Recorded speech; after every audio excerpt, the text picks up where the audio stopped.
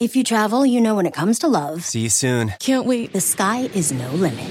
You know with your Delta Amex card, being oceans apart means meeting in Aruba. And booking a war travel with your card means saving 15% on Delta flights.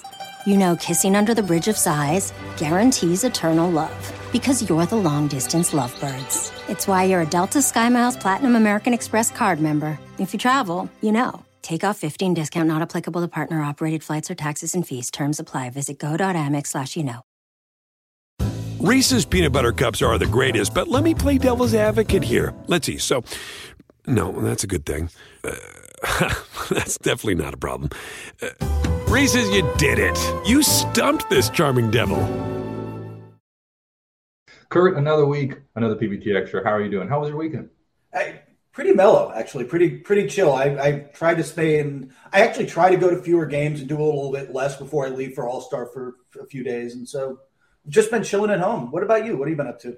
The Super Bowl. I went to the Met 4 times last week, and I've been trying so hard to find new areas of inspiration because Kurt, I go to the Met like all the time. Yeah, the Metropolitan Museum of Art here in New York. So like I kind of know it like the back of my hand. I was walking through the European painting section, and I was like, oh, that's a new sketch. Oh, they redid this wall. They rehung this room. It's like that level. But so it's kind of like I'm trying to find inspiration in the discipline of looking at art consistently. And so I did that, and then I watched the Super Bowl. Yeah, it was. I was at a party for that as well, and even in the room, that last call led to a controversy. I don't think we need to go down that road necessarily, but no, let's not. Man. Let's not. You know what's interesting though? So now it's. I was walking around today in Queens, where I live, and the weather, Kurt, it just hit me. You know, sometimes you have like those visceral memories. Yeah. It was like sunny, maybe 50, 60 degrees. And after being so cold for so long, it felt like pre-summer. And I was like instantly brought back to Notre Dame after like the perma cloud. Cause like the sun doesn't shine for 6 months there. So like, it was like this perma cloud layer. And then every like March, the sun comes out. And I remember when I was walking to training one time, I was walking to the Goog where the football team practices. I think it was so sunny, and I was wearing corduroys and like a hoodie. And I was like, man, it is so hot outside. Oh my gosh, it's so hot. I started taking off my hoodie, and I was wearing a t-shirt, and students were tanning on the quads. And I was like, oh man, it's just so hot. I'm sweating. I looked at my phone, 30 degrees. It felt like that today. I was like, man, I got that thick blood again. At 30 degrees sunny is the tanning weather. People are on the quads tanning. That's how I feel. That's how people in the park here in Queens outside, like laying out. It was like same kind of feeling.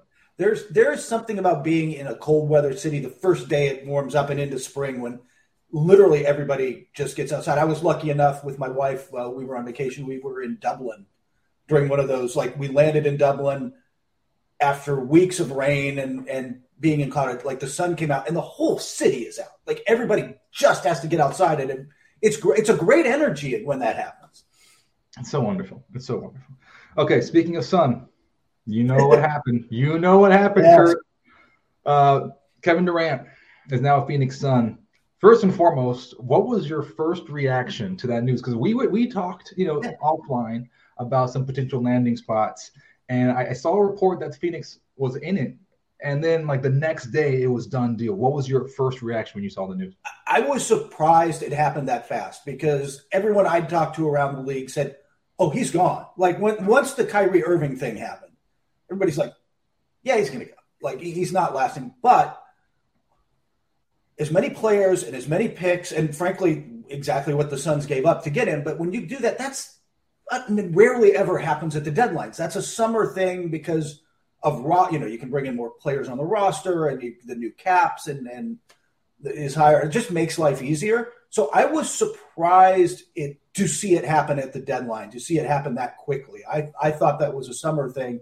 And credit to the new owner, Matt Ishbia. He'd owned the team for less than 48 hours, and he pulled that off. That is next level. I'm going to make a splash when I buy this team stuff. It was unbelievable. And Corey, I'm curious your thoughts, because does this now make them contenders in the West? No, I don't think so. Before I tell you why, though, let me kind of go back a little bit. And once again, just to reiterate my point, this is my stance. And to date, I firmly stand on this ground that I think anyone who comes out of the East is going to win it. I don't think anyone who comes out of the West, I don't really think has a chance. So that's what I mean is I don't think this makes the Suns. I don't think they can beat the Celtics or the Bucks in a 7-game series. I agree with you, although I think there is if we get there, there's a puncher's chance situation. Oh, yeah, I get you. But yes, I would say the 3 best teams are in the East right now. I put Philly above everybody, but yeah. Exactly. So let's go back here. My first reaction when I saw the news was similar to yours. I was thinking, I immediately went back to Rudy Gobert. Because remember, he was the one who kind of set the stage of, well, what exactly could Kevin Durant be worth? Yeah. And because they, like, when Minnesota got Rudy Gobert, you and I looked at that, like, pirate ship worth of, like, picks and all the players. I was like, man, if this is what Rudy Gobert is worth, what in the world? You're going to have to give up the franchise. You're going to have to give up coaches, GMs. You're going to have to give up, like, training support staff, like medical trainers. Everyone's going to have to go for Kevin Durant. And then we see this moment where trade deadline happens so fast. And I honestly think the Suns, I mean, clearly they won because they got Kevin Durant. Yes. But they really, really punched above their weight in this trade. I mean, it's crazy what they got Kevin Durant for, given what he's playing, the quality of level he's playing. And I think Mikal Bridges and Cam Johnson, once again, it reminds me of the Spurs with DeJounte Murray. They traded DeJounte, I think, at the peak of his trade value as an all-star, right? And I think that Cam Johnson and Mikal Bridges were kind of traded at the peak, where I don't know if they're going to become like I saw that Brooklyn Nets game. Ben Simmons was on the bench, coming off the bench, and all like the signage, all the graphics for television, everything was like our guys, Cam Johnson and Mikal Bridges. And I'm like, whoa, one, that's an indictment on Ben Simmons, and 2, this is not sustainable. Cam and Mikal are not franchise players. So I think that the Suns really won there, but I don't think it's going to win them a championship this year.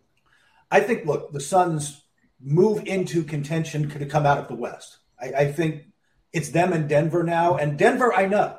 Denver, I have seen. They're banged up now. Jamal Murray's out. But they've 4.5, 5 games ahead of everybody in the West right now. They're going to get the top seed. We know how good Nikola Jokic is. If Murray and Porter are healthy, and they've got good depth. I mean, they've got KCP, and they've got depth all around that team now. They're good. The Suns are theoretically better, but I've got questions about their health and then their defense. What is this whole thing going to look like? And can you build? I think this is the hard thing. Can you build? And I think it applies to the Clippers. It applies to some other teams.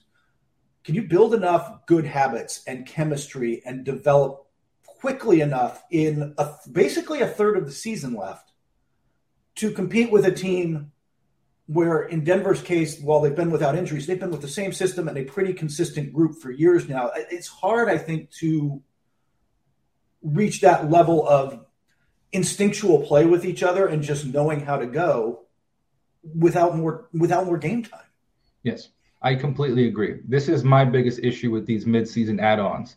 Is people think that it's going to be like, okay, we add someone mid-year and then we're going to go on a tear. We're going to go on this run, But the reality is that the NBA is a war of attrition, and it's one of those things where you just play too many games. You just play too many games. There are just too many games on the schedule to just think that, okay, we're going to go on this 30-game run or go on this 40-game run or whatever and just be able to figure it out. There are just too many games. You're right. I think chemistry does win out, and I think we've seen that, where you have some really good teams. And it doesn't have to be chemistry for 8 years or 6 years, just like I think a full season. Like I think as long as you have a full season, I think the mid-year add-ons for me, and we can get into this when we talk about this later in the show, the most successful mid-year add-ons are not the splashes. I think they're actually the pieces around the edges, right? Like, okay, you get this great shooter. That's exactly what we needed. Or you got a great defensive ad. That's what we needed. Rim protection. That's what we needed. Like, we got a point guard who could distribute to our stars. That's what we needed. Everything else, when you think, okay, we're going to get a new franchise player or a new number 2 or a new number 3, that to me that's shaky ground. Yeah, the 2004 Pistons adding Wallace, and just all of a sudden, like, oh, that's it. We're now like an elite level defensive team with this guy, but it doesn't change that Chauncey Billups and like the guys who ran that show were playing at that level, right? Like, and then with Kevin Durant, you got to ask yourself, okay, who's in charge? Obviously, in my opinion, I understand Chris Paul. It's probably Chris Paul's team. It's just, Yeah, I get that. I do think, and this is my issue with the Suns doing this now, is that I think Devin Booker is a little too young. And I think because Devin Booker is the man. like, make no mistake, like this guy is a baller. Like, so for me, like he's easily in that conversation, of like legit franchise players like to be, so, but he's a little young, I think. And so I don't know where Kevin Durant fits in. Where does he fit in? Yeah. I think that's a really good question because we were talking about this before. Obviously, he isn't playing yet. He won't be playing until after All-Star. You watch them right now. It's heavy pick and roll with either Chris Paul and Devin Booker. By the way, that's a really nice pick and roll combo when they do one. They save that one for moments, but Ayton sets a lot of the picks and then rolls to the rim. Like they have kind of a system that works. And on one hand, you don't necessarily need to run a lot of pick and roll for Kevin Durant because you don't want to bring the second defender up. Like he's just better in isolation. He's an unstoppable. He's 7 feet tall and has that release over his head that can fall from 3 or mid range. They're going to be I think they're a slightly better playoff team maybe than regular season team, Corey, because of Booker, Paul, and Durant are all mid range killers. They're all those are the shots they're going to get in the postseason, and they're all deadly from there. Yeah. I do think with this, there's so many questions that I have, with the chemistry, it seemed like there were cracks in the armor in Phoenix last year when Jay Crowder wanted out and the whole saga with DeAndre Ayton. It's like, wait, you drafted this guy so high and he wants out, he doesn't feel appreciated. It seems like there were fractions. I understand, the drumbeat coming out of that locker room was we're all together, we're figuring this out. But there are moments where we're thinking the lip sync isn't there. It's like the old kung fu movies, like you're saying this, but your lips are like 4 seconds behind. I'm like, I don't know if I believe you. And now with the addition of Kevin Durant, clearly Kevin Durant is like, he's one of the alphas, right? So you have, what do you think the addition of that veteran leadership does to that locker room? That is, I think, the other thing. And I think, by the way, having Monty Williams as coach helps here. Certainly. If you're going to win, and the easiest example for me is always kind of the LeBron James super team in Miami. If you're going to win, other players, everyone has to sacrifice a little. In Miami, it was less. That was probably peak LeBron James. So Chris Bosh overhauls his game and becomes a 3-point shooter and pick setter and defensive force from a guy who was a 20-10 guy in Toronto before that. Dwayne Wade has to sacrifice his parts of his game and give up. Are the Suns ready for that? I think Chris Paul is a young Devin Booker. More interestingly, Corey, is DeAndre Ayton ready to kind of set picks, defend, roll to the rim, and be option number 4? Yeah, I when I watch him, this was my big frustration. When he first came out, I was thinking, man, like, he should be better, right? And then he got better. Then Chris Paul came in, and then I was like, okay, this is great. Like DeAndre Ayton is playing what I thought, like the way that I thought he could, but he still was a little immature. Yeah. And then I think now he's just kind of clicked in, and I watched him last night, and I think he's made a huge leap again. And so that's the one thing I will say about DeAndre Ayton is I love the way he matures. He plays like a grown man now, and I think like mentally he's also matured. So I wouldn't be as concerned about that. But I will say, going into this season and all the whole deal that he wanted and trying to like shop around and test his free agency market, I will say that I think, his camp that's where I'm kind of confused, well, obviously it's your agent's job to get you the biggest deal. And being the 4th option in Phoenix, like moving forward, because you're looking at these deals like Chris Paul's on a long-term deal. Devin Booker just signed that max deal. He just DeAndre Ayton just signed a deal. Kevin Durant just signed the extension that the Suns picked up. So in theory, you have a core for the next 2+ years, which is exciting, right? Right. If you can hold it together, and I think that's kind of the question that I have with Ayton is, will he want more? and my eyes go straight to his team. Will his agent be okay with saying I had one of the top draft picks and he's the number 4 option in Phoenix, but they're competing for championships? Yeah, my other thing with them in the short term is again, I think they're there. Chris Paul is declining, and it's been noticeable this year. And I remember early in the season asking a scout friend of mine, I'm like, am I just seeing this? I mean, the numbers say it. My eyes are telling me this, but it's Chris Paul. So maybe I should ask. I'm going to ask around because his game ages well because it's IQ based, but it is catching up with him. I think the window for them with this core group is probably this season, next season, and I'm not sure about after that. Yeah, I'm not sure. I think the window is really tight for these guys, which means the role players, have to step up or they have to go and get them. They'll pick up a little help off the buyout market or whatever, but more this summer kind of choose wisely to put shooting and the right players, some defensive players around these guys because they are going to miss. They're going to miss Bridges. He is not a franchise player, but he is an all-defensive player. You are going to miss that point of attack defender. Crowder was gone in this deal, and he didn't play for them this year. But that's a lot of defense out the door. Cam Johnson is just long and athletic. They're going to have to find a way to get stops and then go get some guys who can help them get stops. And puts that if Ayton wants to excel, if Ayton wants to establish himself, he needs to be the rim protector, paint protector they need at this point if they're going to contend. He's got to anchor that defense right now for them. Yeah, it's interesting. I think about the historic Phoenix Suns team, and we just think recently, Steve Nash, Amar'e Stoudemire, you kind of have that in the second coming here in Chris Paul and DeAndre Ayton. But even that pairing was not strong enough to win the championship. So now you have shooters, you have guys who are great in isolation, Devin Booker, Kevin Durant. But you're right, I wonder what that chemistry is and how they accept that role. And then what moves that does Matt Ishbia and company make? I love how we're throwing in the owner because, I was reading an article about this, and he was the one who kept pushing for this, even that night where it didn't look like it was going to happen. He sent the text to the GM saying, can we just try one more time?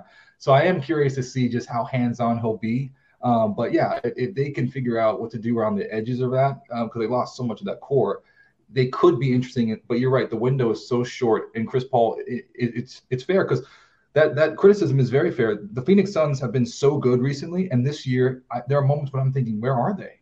Yeah. Where are the Suns? The Grizzlies leapfrog them. It kind of reminds me of the Utah Jazz a bit. Remember, the Utah Jazz were sitting at number 1. They're sitting over to the top of the West, and then they got leapfrogged by the Suns.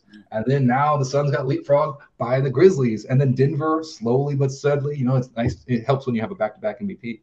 So I think this season, the Suns haven't been that impressive to me. And that's why I think this midseason ad doesn't do much, in my personal opinion.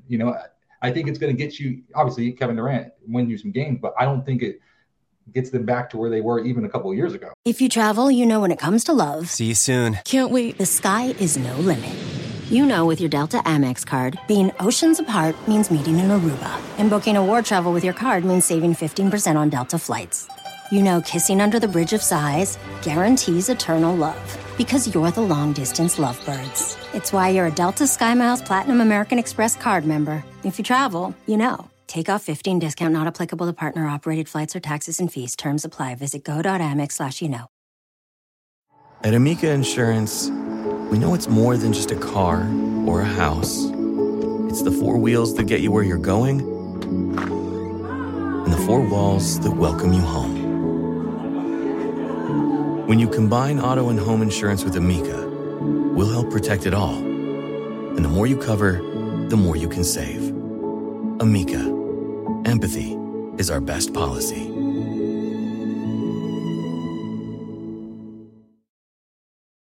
Reese's peanut butter cups are the greatest, but let me play devil's advocate here. Let's see. So, no, that's a good thing. That's definitely not a problem. Reese's, you did it. You stumped this charming devil. What do you think about Brooklyn? So Brooklyn, I watched. I watched that game against the 76ers, and I thought Brooklyn is doing everything right. Everything right. Joe Harris is shooting lights out. Mikal Bridges is playing out of his mind. Nick Claxton doing his thing. Everyone was playing so well. and the Philadelphia 76ers were not. And I was thinking, if I was calling this game, because I do some college basketball analysts, I was like, if I'm calling this game, I would say, Brooklyn, enjoy the first quarter, right? Enjoy it, because come fourth quarter, like the 76ers are they have Joel Embiid and James Harden to close out games. Who do you have, Brooklyn? So enjoy it. The 76ers weren't even playing well. And it was still a 5-point game, 2-point game. And I was like, man, Brooklyn, this is the best as you can. This is the best punch you can throw. We still got the fourth quarter. And then nonetheless, Joel Embiid comes in and takes over and shows you why he's Joel Embiid. And I'm like, this is Brooklyn, just write it off. This is a tough season. Rebuild, move on. Yeah, it's an interesting rebuild, though. I think it's a rebuild on the fly. They did a good job getting not only picks from the Suns, but by the way, Brooklyn basically just reshaped the Western playoff race by sending out Kyrie to Dallas, who is now, look, their defense is horrible. I don't think they can win it all this year, but I think they can win any given playoff series with Kyrie and Luka being a problem. And they're probably, they'll be a top 6 seed. They'll be in there. For Brooklyn, though, because you don't own your own picks through 2027. They all belong to the Rockets, they just belong to the Rockets or swap rights from the James Harden trade. Thank you very much. You can't bottom out and get better. You can't hey, we're just going to trade Bridges and Claxton and everybody for picks and bottom out and get a bunch of picks and come back up a la Oklahoma City right now or something, or the direction we thought Utah is kind of leaning, because their picks aren't good enough. They don't own their picks. They can't go that way. So it's a rebuild on the fly, but they've got a lot of nice players. We've been listing them all the time. There's a lot of teams that like Cameron Johnson. There's a lot they're going to get a lot of calls about Mikal Bridges this summer, and on down the line. If you pick your spots with that, bringing back picks and players, it's just a rebuild on the fly. But ultimately, you're right. They have to go. They went all in on the superstars. Now they've kind of got to find a way to use these role players to put themselves in position to get another one somehow. Which is what they did the first time. Yeah, they also have the advantage of their Brooklyn, right? Yeah. If you set up the system, it is still New York. It is still a place you could get stars to come. This isn't Orlando where we're going to have to draft them. You can get guys to come. I completely agree. When I think about the two New York teams, the Knicks and the Nets, you have a lot of guys who are good players, in the sense of role players to I would say up to Drew Holiday type of level. So you would have not alphas, so not ones, not 1As, but the guys surrounding the ones and 1As. Yeah. You guys, I think both those teams are loaded with guys who, can add value. The reality is that both those teams, when it comes fourth quarter, who takes over the game? And I don't think anyone on the Nets roster can consistently do that. And I don't think anyone on the Knicks roster can consistently do that. And that is just a fact in the NBA. There are very few people who can do that. And the ones who could do that consistently are going to be in the Hall of Fame and they win championships. So that is the thing that both those teams are missing. But you're right. The thing that they have that I think Brooklyn did the first time, and then now with the New York Knicks, with Leon Rose, what they're trying to do is, I think, emulate Brooklyn pre-Kyrie, Kevin Durant, is build that core and show people, hey, we're an attractive free agency destination, and we're in New York, huge market. Come to us and take us to the next level. And so the thing is, Brooklyn just missed. They went for KD and Kyrie. They have to be smarter next time. But I think it's very good that Brooklyn went back to the old ways, because back, pre-2019, they were one of the best front offices in the NBA because they're making good decisions consistently and developing players. I think the other thing they learned from all this, and maybe the Knicks have figured this out too, is that they built a culture of hard work, and it was selfless basketball under Kenny Atkinson, and nobody was bigger than whatever. And then they completely shifted that. The culture changed with the arrival of Durant and Irving. And look, superstars are treated differently. The culture changes a little, but it can't totally change. Again, back to all of LeBron in Miami. And I don't know about this Spoelstra guy. Go sit down. Eric Spoelstra's the coach, right? There has to be a level of that. Your Spurs were fortunate because there aren't Tim Duncans. There are not Tim Duncans who get in line, right? Or not get in line, but who get coached hard, who want to be coached hard, who want to be team players. That's the Steph Curry's a little of that. Those guys are the exception to the superstar rule. And so you've got to find a balance there. Yes. So now let's move on to Corey's jukebox. My jukebox. Yeah, I was just about to do that transition and say we were talking about the Suns. let's talk about the Suns and Corey Judba. I know it's so hard. Like I said, like it's almost like it's so hard not to talk about them because they are intriguing. And but for my song, I did "Oops, I Did It Again" by Britney Spears.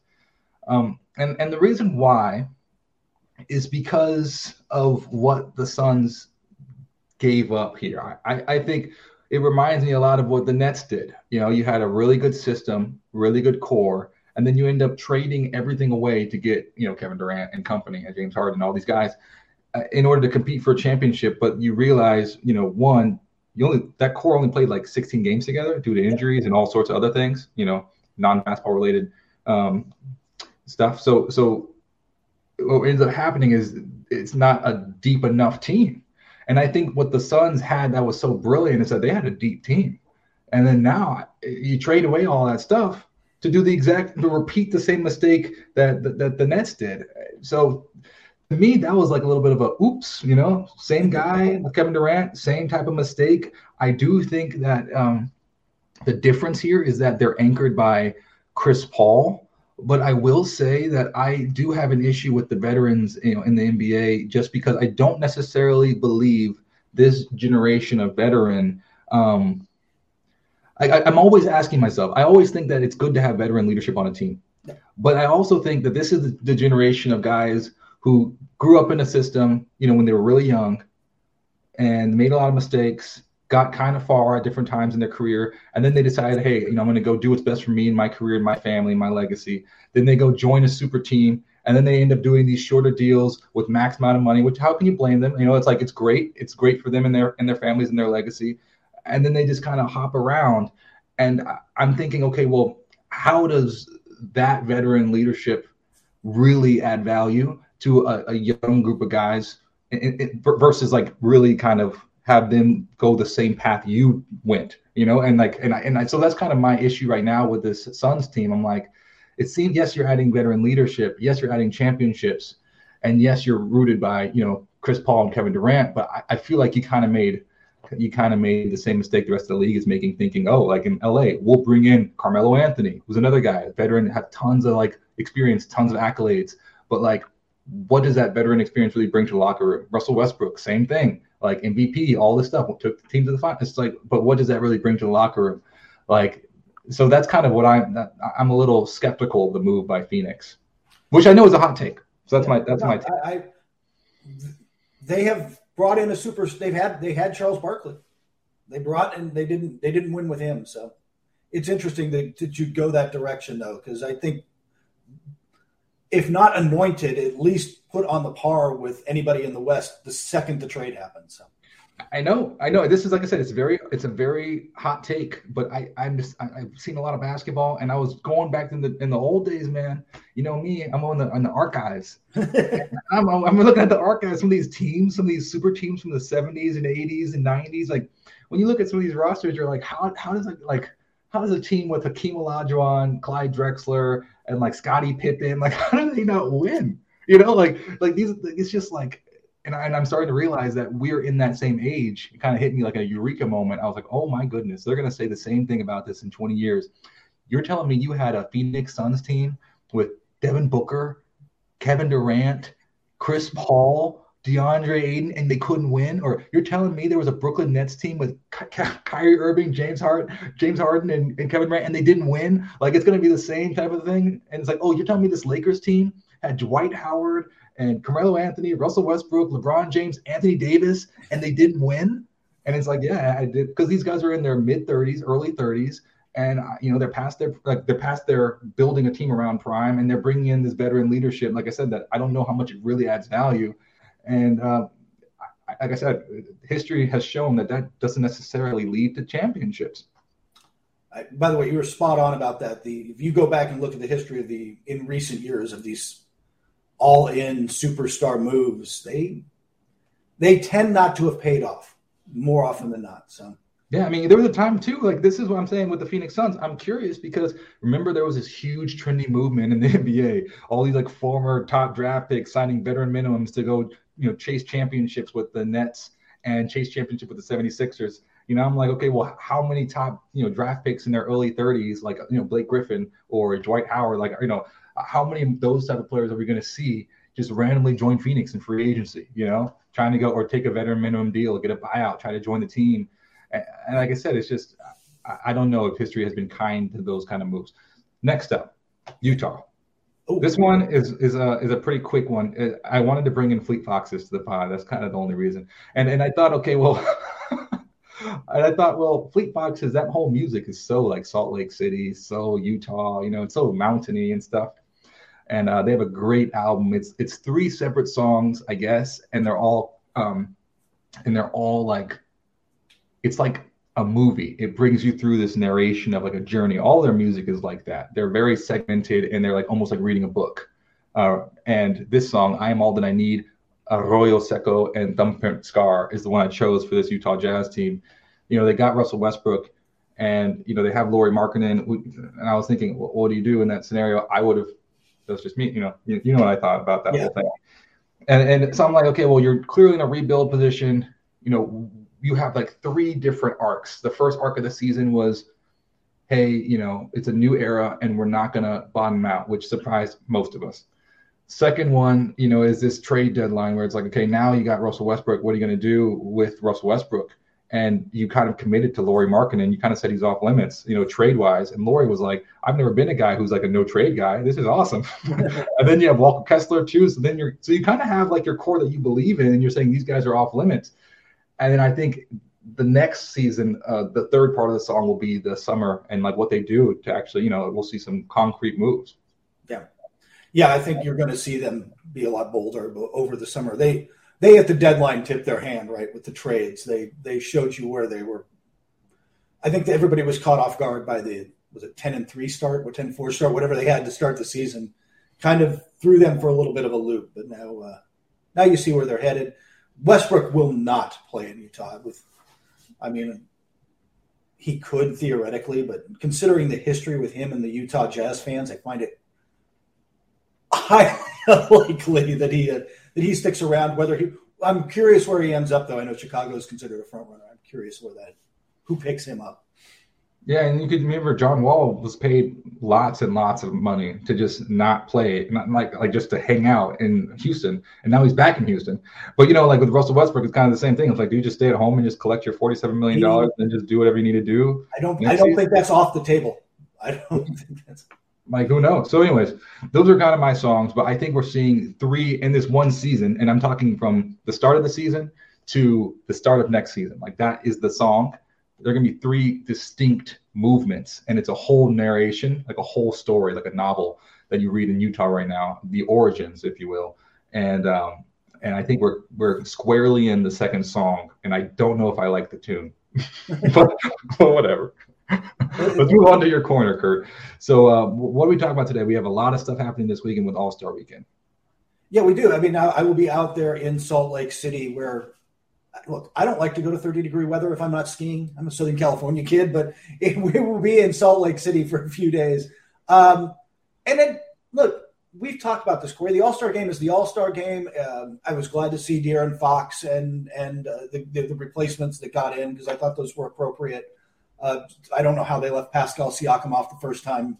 All that said, you and I have talked about this. Saturday's better than Sunday. Like, as a viewing experience, I would rather watch the Saturday events. So let's talk a little bit about those. And that starts with the Skills Challenge, which is a team thing now over the last 2 years. This year, it's Team Antetokounmpo. So Giannis Antetokounmpo and his brothers, Giannis and Alex. Alex is the easiest one of those to pronounce. It's the rookies. I know Paolo Banchero and Jaden Ivey. Mm-hmm. Yeah. And then the third team is Jazz players because they're at home. So it's I think it's Markkanen and Clarkson and I'm forgetting who, Kessler, Walker Kessler. Yep. Would you like to make a prediction on that? Because I'm not. Yeah, I'll say the Antetokounmpo brothers. Giannis is so competitive. That's one thing I love about Giannis is that it doesn't matter what he does. Like, he gives he gives every bit of it. So I feel like everyone else kind of might like walk into it. I feel like Giannis is not taking this lightly. I feel like he's going to want to. No, he's going to fire his brothers up, dude. Like they were so excited. It was fun to watch them play together for the Greek team, national team, because you could see how much they just loved getting to play together. And it's not something you get to do in a professional world where the stakes are different and you don't have the control to set things up. So they were enjoying it. Then we move on to, Corey, you and I have discussed it, our favorite part of Saturday night now, right? Yeah, the 3-point contest. Corey, it is a stacked field with big name stars. Jason Tatum's shooting, Damian Lillard shooting. There's big time names here. But running through that list, Corey, who did you like? Did you have a prediction? Did you look through that list and say that guy? Yeah, Damian Lillard. I think he's going to go take it home. I know Buddy Hield. He's a sharp shooter. You got Tyler Hero, which is very exciting. But for me, I'm like, it's Damian's contest to lose. What about you? He is. It's funny. I would put him second just because nobody of all those players, great shooters. Like, this is what the fun part of this contest. Lauri Markkanen's in there. Lillard's just clutch. Lillard, yeah, that's what I'm saying. It's a clutch. It's clutch. It's like the whole Larry Bird thing where you come in. It's like, which of you guys is getting second place today? It's like the whole contest is clutch. It's all Dame time. That's why I mean, like, it's gonna be very difficult to beat Dame in a contest of who's the most Dame time guy. It's like, well, Dame is the guy. I was talking with a scout friend of mine about like the fact that there is this clutch award this year, and like, where should I be looking? And just since it's new and I'm trying to figure things out, I'm bouncing ideas off of people that I trust. And we got talking, we're like, man, if this had existed for the last 10 years, Damian Lillard would have 4 of them. Yeah, LeBron. It'd be a short list of people. He'd have a bunch of these. I will say, though, I'll just sneaky pick Kevin Huerter. Everything is going right for the Suns this year. He is a sharpshooter. It just feels like with the Suns, with the Kings this year, everything's just kind of rolling. This just feels like the kind of year something goes right for the Kings here, and they get something on. They got De'Aaron Fox and Sabonis, into the All-Star game, and now I like the idea of Kevin Huerter stepping up and winning this thing. So I'll take him. But there's 7 guys in this field who could win it.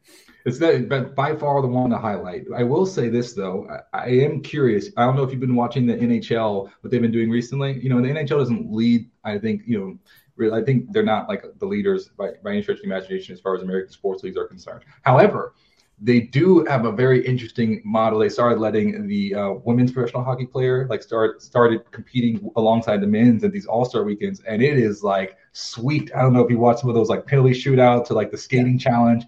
Like, if you put Allie Quigley in this 3-point contest, that'd be fun. Please, you know what I'm saying? Like that, to me, I understand that the seasons are different, but if there was a mixture here of WNBA and NBA celebrating, and you allow like Allie Quigley would take this field. Like, she's like one of the purest shooters. Like, so anyway, that's kind of my take. I don't think people realize sometimes how good the WNBA players these women are, and I think one of the eye-opening moments for me was way back during the NBA lockout a decade ago. And I'm at Impact facility out in Las Vegas, where a lot of guys were going to. It was a trendy training place, so a few of us went out there just to talk to players because there was nothing else going on. They're running a pickup game in this facility, and Teresa Witherspoon and a couple other WNBA players at the time who were trying to come back from injuries and were training there jumped in this just pickup game with NBA players. They can hang. Absolutely can hang. Like, it was one of those moments you're like, man, sometimes you space out on just how good these players are. And yeah, you could drop them into the shooting contest or the skills. If you put a WNBA team in the skills contest. Well, yeah, if I remember correctly, my dad was in the skills contest one time with Becky Hammon, and I think they won. Yeah. Becky certainly has skills there and has done okay as a WNBA coach in her first stint winning a title. And then going and putting together one of the 2 super teams it's going to be a fun WNBA season. Oh my goodness. We'll save that one for another day. Then of course comes the dunk contest. Not as big a names, but some really great athletes. Jericho Sims out of the Knicks, I think, is the betting favorite right now. He's interesting. Matt McClung, who has just signed with the Sixers. He was listed as a G League guy. The Sixers just gave him a 2-way. Is there someone else anybody there jump out at you? I'm not quite sure what to expect. No. So it will be a surprise. Yeah. I'm hopeful that it's entertaining. That's at the end of the day. Some years you get, I don't know that we're ever going to get like the one great throwback year when it was Zach LaVine and Aaron Gordon in one of the all-time greats. And I don't, once every 10 years, maybe we get one of those, but I don't know. We'll see. Again, it's just like, who would you want to see doing this? What would get you excited about it? Yeah, I told you.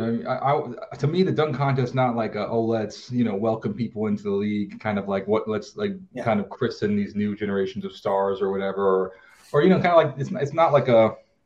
To me, I want to see the best players in the NBA dunk like a pickup game because back in high school and stuff, that was what we did. We go to the gym, like an open gym on a Saturday or whatever, and then like the guys would have a dunk contest. Like people just like, okay, just dunk. Can you do a windmill? Can you do whatever? Like you just go to a gym and you want to see the best players on the team dunk. And that's kind of what I feel like it's the most exciting thing in warmups is when you see Zion do a sweet dunk. You're like, man, this is great. Like this, so to just get back of like, what is the essential part of basketball is you go to the pickup, like you go to New York, you go to one of these playgrounds and just like watch people do sweet stuff. For me, I would like to see the best players in the NBA in this competition. So that would be like Ja Morant and like LeBron and like I want to see like, I want to see Jason Tatum. I want to see, I want to see like Zion. I want to see all of like the franchise players like go head to head like they used to in the 80s. Yeah, and I think there was a time when the legacy, part of your Kobe won the thing, and obviously Jordan and Dr. J and Dominique Wilkins, like part of your legacy. I won the dunk contest was like something somebody wanted on the resume, and it's just for whatever reason it is not anymore, and that's too bad. Well, I think it's because I think the game has changed so much, and like there was a time when basketball wasn't a vertical sport. I think Bill Russell introduced the concept of verticality into the sport of basketball. I think you told me that one time. Yeah, and it's true. Like people didn't like when people weren't blocking, people wouldn't jump. It was bad. It's like a coaching faux pas to tell your guys to like leave the floor when you played basketball. Like at one point in like the 50s. So you go from that era of basketball, very much. A horizontal game to then, this era with like Elgin Baylor and Dr. J and all these guys who are soaring. And then that culminates in Air Jordan, which is, like he was the guy who could levitate, and then after the high flying period,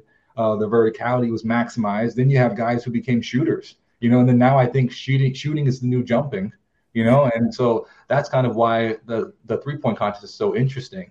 And I think that's why you have like, the game has changed so much where dunking isn't as, cool or, pivotal to the game as it used to be, which is kind of shocking. It's more interesting for people. Oh, can you hit a half court shot or can you shoot from the logo as opposed to, can you do a windmill? Yeah, that's very true. All right. Final topic of the day coming from our friend Dan, who wanted us to talk about the Super Bowl, not how you feel as receiver watching that call, but as I'm not going to go down that road. But talking a lot about the halftime show, which, by the way, got better ratings. The ratings jumped by a little over almost 2 million people for Rihanna's halftime show. What did you think of that halftime show? And Corey, who would you like to see doing the halftime show? I think the best halftime shows, because I like to research. I'm a nerd. Full disclosure, I'm a nerd. So in a very geeky thing, I was like researching all the best halftime shows. I think Lady Gaga and U2 probably are the two best halftime shows I've ever seen. I went back and saw, of course, Prince's was really great. I don't think it's better than Lady Gaga's. But yeah, so for me, like those three would probably be, in the past 20 years, the best halftime show. I did not think that this one came close to, the best one that I've ever seen. I will say, however, that this halftime show reminded me of what happened in supermodeling back in the 90s. There was a time, I think it was 91 Versace, where George Michael just released Freedom. And he was like apparently one of the biggest stars in the world at that time. I wasn't born. So apparently he was one of the biggest stars in the world. He was one of the biggest stars in the world at the time. Thank you. I old moment for the day. I was just reading up on it, and I was like, because I know who George Michael is. But I was just like, I didn't understand how big he was. Apparently he was like really big. He was huge. He was if not the biggest artist in the world, right there. He was. I'm trying to think. we'll go with Harry Styles in the sense he left the band to have the bigger solo career, that type of thing. Yeah. So I mean, like, yeah, Wham was huge, and then he did the solo. So yeah, perfect analogy. So George Michael was the dude, right? Apparently at this time, and he did this music video with all these supermodels. And you have to understand the history of modeling is not one where it's like today we think, oh, a model is like, it's like an influencer, right? Like, you know, he or she is the reason why you would buy a product, because Kurt, you know, uses this shampoo. Kurt uses this, you know, this shampoo is not necessarily the best case call for me, just for the record. Okay. Kurt wears these Notre Dame hats. I want to wear a Notre Dame hat, you know? But that's not what modeling used to be. Modeling used to be very, very strict in the sense that like you had a certain body type, and it was to show off the clothes. Like you were a walking hanger, essentially. You know, where you were like a walking mannequin, a mannequin that could move and just show people, hey, this is how the clothes falls, this is how the silhouette looks, and like, do you want to buy the garment or not? It was very trade show. And then with the advent of Linda Evangelista going on these covers with different hairstyles, that was when everyone was like, oh, like the model is more important than the clothes.